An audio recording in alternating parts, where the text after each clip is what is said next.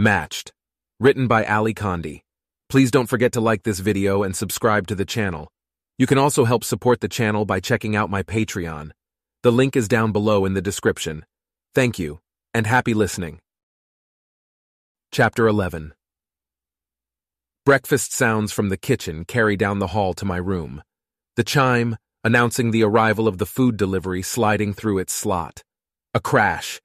Bram knocking something over. Chairs scrape, voices murmur as my mother and father talk with Bram. Soon, the smell of the food comes in underneath my door, or maybe it drifts through the thin walls of our house, permeating everything. The smell is a familiar one, a smell of vitamins and something metallic, perhaps the foilware. "Cassia," my mother says outside my door, "you're late for breakfast." I know. I want to be late to breakfast. I don't want to see my father today. I don't want to talk about what happened yesterday, but I don't want to not talk about it either. To sit at the table with our portions of food and pretend that grandfather isn't gone for good. "I'm coming," I say, and I pull myself out of bed. Out in the hall, I hear an announcement on the port, and I think I catch the word hiking. When I walk into the kitchen, my father has already left for work. Bram pulls on his rain gear, grinning wildly. How can he forget about last night so quickly? "It's supposed to rain today," he informs me. "No hiking for you. They said so on the port." My mother gives Bram his hat and he jams it onto his head. "Goodbye," he says, and he heads for the air train, early for once because he likes the rain. "So," my mother says, "it looks like you'll have a little free time. What do you think you'll do?" I know immediately. Most of the other hikers will use their time hanging out in the common area inside the school, or finishing assignments in the school's research library. I have something else in mind, a visit to a different library. "I think I might go visit Papa." My mother's eyes soften. She smiles. "I'm sure he'd like that, since you missed him this morning. He won't be able to stop work long, though." "I know. I just want to say hello." And destroy something dangerous, something I'm not supposed to have, something more likely to be found at an old library than anywhere else, if they truly do record the composition of everything burned in the incineration tubes. I pick up one of the dry triangles of toast tucked inside my foilware, thinking of the way the two poems looked on the paper. I remember many of the words, but not all of them, and I want all of them. Every last one. Is there any way I can sneak one more glance before I destroy the paper? Is there any way to make the words last? If only we still knew how to write instead of just type things into our scribes. Then I could write them down again someday. Then I might be able to have them when I am old. Looking out the window, I watch Bram waiting at the air train stop. It's not raining yet, but he jumps up and down on the metal steps to the platform. I smile to myself and hope no one tells him to stop, because I know exactly what he's doing. In the absence of real thunder, he's making his own. Kai is the only one walking toward the air train platform when I go outside. The train to second school has left and this next one goes into the city. He must have to report to work when his leisure activities get canceled. No free hour or two for him. Watching Kai walk, his shoulders straight, his head up, it strikes me how lonely he must be. He spent so long blending into the crowd, and now they've separated him out again. Kai hears me coming up behind him and turns around. "Cassia," he says, sounding surprised. "Did you miss your train?" "No." I stop a few feet away to give him his space if he wants it. "I'm taking this one. I'm going to visit my father. You know, since hiking was canceled." Kai lives in our borough, so of course he knows the officials visited us last night. He won't say anything, though. No one will. It's not their business unless the society says that it is. I take another step toward the air train stop, toward Kai. I expect him to move, to start up the stairs to the platform, but he doesn't. In fact, he takes a step closer to me. The tree-spiked hill of the Arboretum rises in the distance behind him, and I wonder if we will ever hike there. The thunderstorm, still a few miles away, rolls and rumbles gray and heavy across the sky. Kai looks up. "Rain," he says, almost under his breath, and then he looks back at me. "Are you going to his office in the city?" "No, I'm going past that. He's working on a site out at the edge of Brookway Borough." Can you make it out there and back in time for school? I think so. I've done it before when he was working out that way. Against the clouds, Kai's eyes seem lighter, reflecting the gray around them, and I have an unsettling thought. Perhaps his eyes have no color. They reflect what he wears, who the officials tell him to be. When he wore brown, his eyes looked brown. Now that he wears blue, they look blue. What are you thinking about? He asks me. I tell him the truth. The color of your eyes. My answer catches Kai off guard, but after a second he smiles. I love his smile. In it, I see a hint of the boy he was that day at the pool. Were his eyes blue then? I can't remember. I wish I'd looked more closely. What are you thinking about? I ask. I expect the shutters to close in as they always do. Kai will give me some expected answer like, I was thinking about what I need to do at work today, or the activities for free rec on Saturday night. But he doesn't. Home, he says simply, still looking at me. The two of us hold each other's gazes for a long, unembarrassed moment, and I feel that Kai knows. I'm not sure what he knows, whether he knows me or just something about me. Kai says nothing more. He looks at me with those changeable eyes, those eyes that I thought were the color of earth, but instead are the color of sky, and I look back. I think we have done more seeing the last 2 days than in all the years we have known each other. The female announcer's voice cuts through the silence. Air train approaching. Neither of us speaks as we hurry up the metal steps to the platform together, racing the clouds in the distance. For now, we win, reaching the top as the air train slides to a stop in front of us. Together we climb on, joining groups of others in dark blue plainclothes and a few officials here and there. There aren't 2 seats together. I find a seat first, and Kai sits across from me. He leans forward, resting his elbows on his knees. Someone, another worker, calls out a greeting to him and Kai calls back. The train is crowded and people pass between us, but I can watch him now and then in the gaps they leave.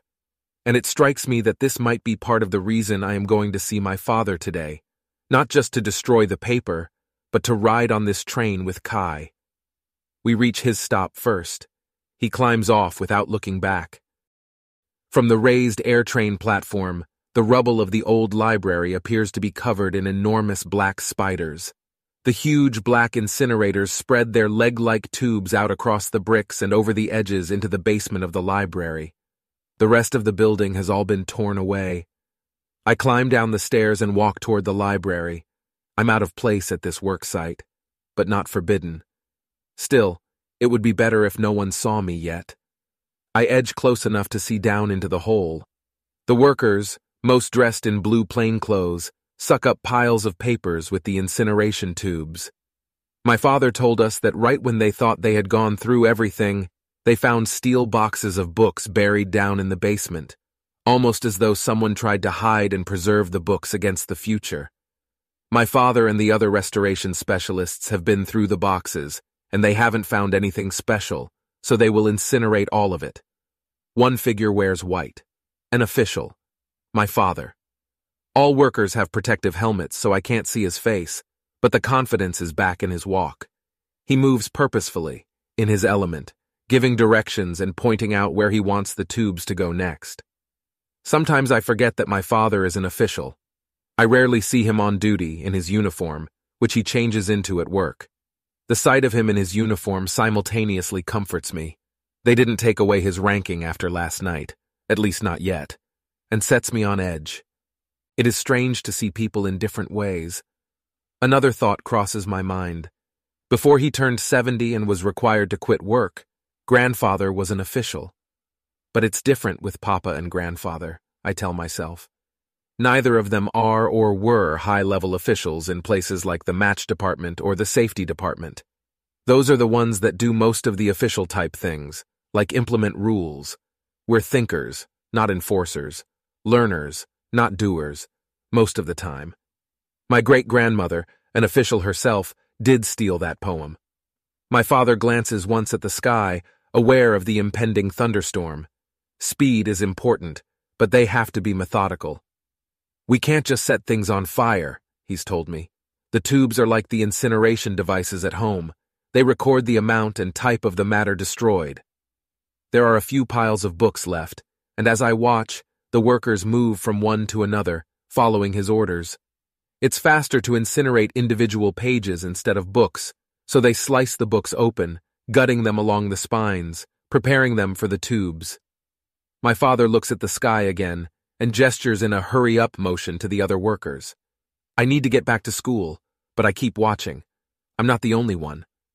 As I glance up, over across the chasm of spiders and books, I see another figure in white, an official, watching too, checking on my father. The site personnel drag the incineration tube to a newly readied pile. The books' backs are broken. Their bones, thin and delicate, fall out. The workers shove them toward the incineration tube. They step on them. The bones crackle under their boots like leaves. It reminds me of fall, when the city brings around the incineration equipment to our neighborhoods, and we shovel the fallen maple leaves into the tubes.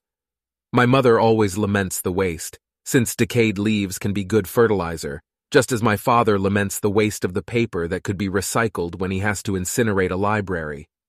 But the higher officials say some things are not worth saving. Sometimes it's faster and more efficient to destroy. One leaf escapes. Caught on a swirl of wind from the impending thunderstorm, it rises up, almost reaching my feet as I stand near the edge of this small canyon that was once a library. It hovers there, so close I can almost see the words written on it, and then the wind dies down for a moment, and it falls back. I glance up. Neither official watches me. Not my father, not the other. My father is intent on the books he's destroying. The other official is intent on my father. It's time. I reach into my pocket and pull out the paper grandfather gave me. I let go of it. It dances on the air for a moment before it falls, too. A fresh gust of wind almost saves it, but a worker catches sight of it and lifts a tube up to suck the paper from the air, to suck the words from the sky. I'm sorry, grandfather. I stand and watch until all the bones are shoved into the incineration tubes, until all the words have been turned into ash and nothing. I lingered too long at the library worksite, and I'm almost late for class. Xander waits for me near the main doors of second school. He pushes one of them open, holding its weight with his shoulder. Is everything all right? He asks quietly as I stop there in the doorway. Hi, Xander, someone calls out to him. He nods in their direction, but doesn't look away. For a moment, I think that I should tell Xander everything. Not just about what happened last night with the officials, which is what has him worried, but everything. I should tell him about Kai's face on the screen. I should tell him about Kai in the woods, how he saw the poem. I should tell Xander about the poem itself and the way it felt to let it go. Instead, I shake my head. I don't want to talk right now. Xander changes the subject, his eyes lighting up. I almost forgot. I have something to tell you. There's a new Saturday activity coming up. Really? I ask, grateful to him for understanding, for not pressing further. Is there a new showing? No, even better. We can replant the flower beds in front of first school and eat dinner outside. Like a, what's the word? Like a picnic. There's going to be ice cream afterward, too. The enthusiasm in Xander's voice makes me smile a little. Xander, that's nothing but a glorified work project. They want some free labor and they're bribing us with ice cream. He grins at me. I know, but it's good to have a break. Keeps me fresh for the games the next time. So you want to plant too, right? I know the spots will fill up fast, so I signed you up already in case you did. A tiny bit of annoyance that he did this without talking to me first flashes through me, but it vanishes almost instantly when I notice that his smile seems a little awkward. He knows he's crossed a line. He never would have done something like this before we were matched, and the fact that he worries about it makes it all right. Besides, even though it is a glorified work project, I would have signed up in a heartbeat myself. Xander knows that. He knows me, and he looks out for me. That's fine, I tell Xander. Thanks. He lets go of the door and we walk into the hall together. In the back of my mind, I find myself wondering what Kai will do that night. They don't tell you about free rec options at work. By the time he gets home and finds out about it, the spots will likely be full because of the newness of the activity and because of the ice cream. We could sign him up, though. I could walk over to one of the ports here at the school and… Time's up. The chime rings over the speakers in the hall.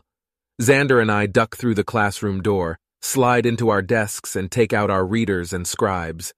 Piper usually sits next to us in applicable sciences, but I don't see her. Where's Piper? I meant to tell you, she got her final work position today. She did? What is it? But the chime rings again, and I have to face front and wait to find out until after class. Piper has her vocation. A few people get them early, like Kai, but the rest of us receive them at some point during the year after our 17th birthday. One by one, we get picked off until everyone is gone, and there's no one left in our year at second school. I hope Xander and Em don't get called for a long time. It wouldn't be the same here without them, especially without Xander. I glance over at him. He gazes at the instructor as though this is all he wants to do in the world. His fingers tap on the scribe. He jiggles one foot impatiently, always ready to know more. It's hard to keep up with him. He's so smart, he learns so fast. What if he moves on soon to his vocation and leaves me behind? Things are happening so quickly.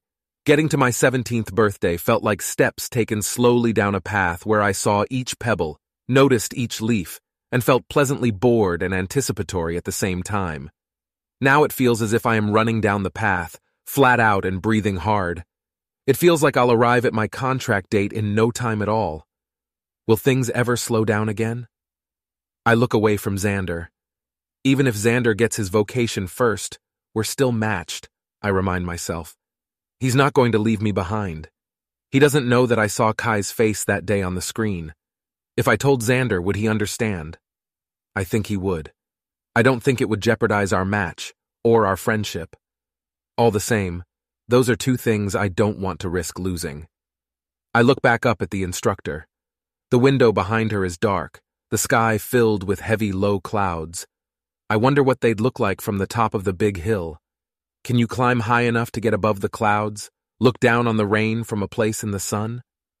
Without meaning to, I envision Kai on the hill, face turned to the warmth. I close my eyes for a moment, imagining I am up there too. The thunderstorm finally hits in the middle of class. I picture the rain in that green space where I met with the official, making the fountain overflow and pounding the bench where I sat. I imagine I can hear the drops slap as they hit the metal, sigh as they reach the grass and dirt. It is dark as evening outside. The water beats on the roof and streams through the rain gutters. The one window in our classroom is sheeted and shaded in rain, and we can't see out for the flood. A line from that other poem, the Tennyson one, comes to mind suddenly. The flood may bear me far. If I had kept the poems from grandfather, I'd be riding on a flood that I couldn't stop. I did what I had to do. I did the right thing. But it is as though the rain outside pours on me too, eroding my relief and leaving only regret. The poems are gone, and I can never get them back.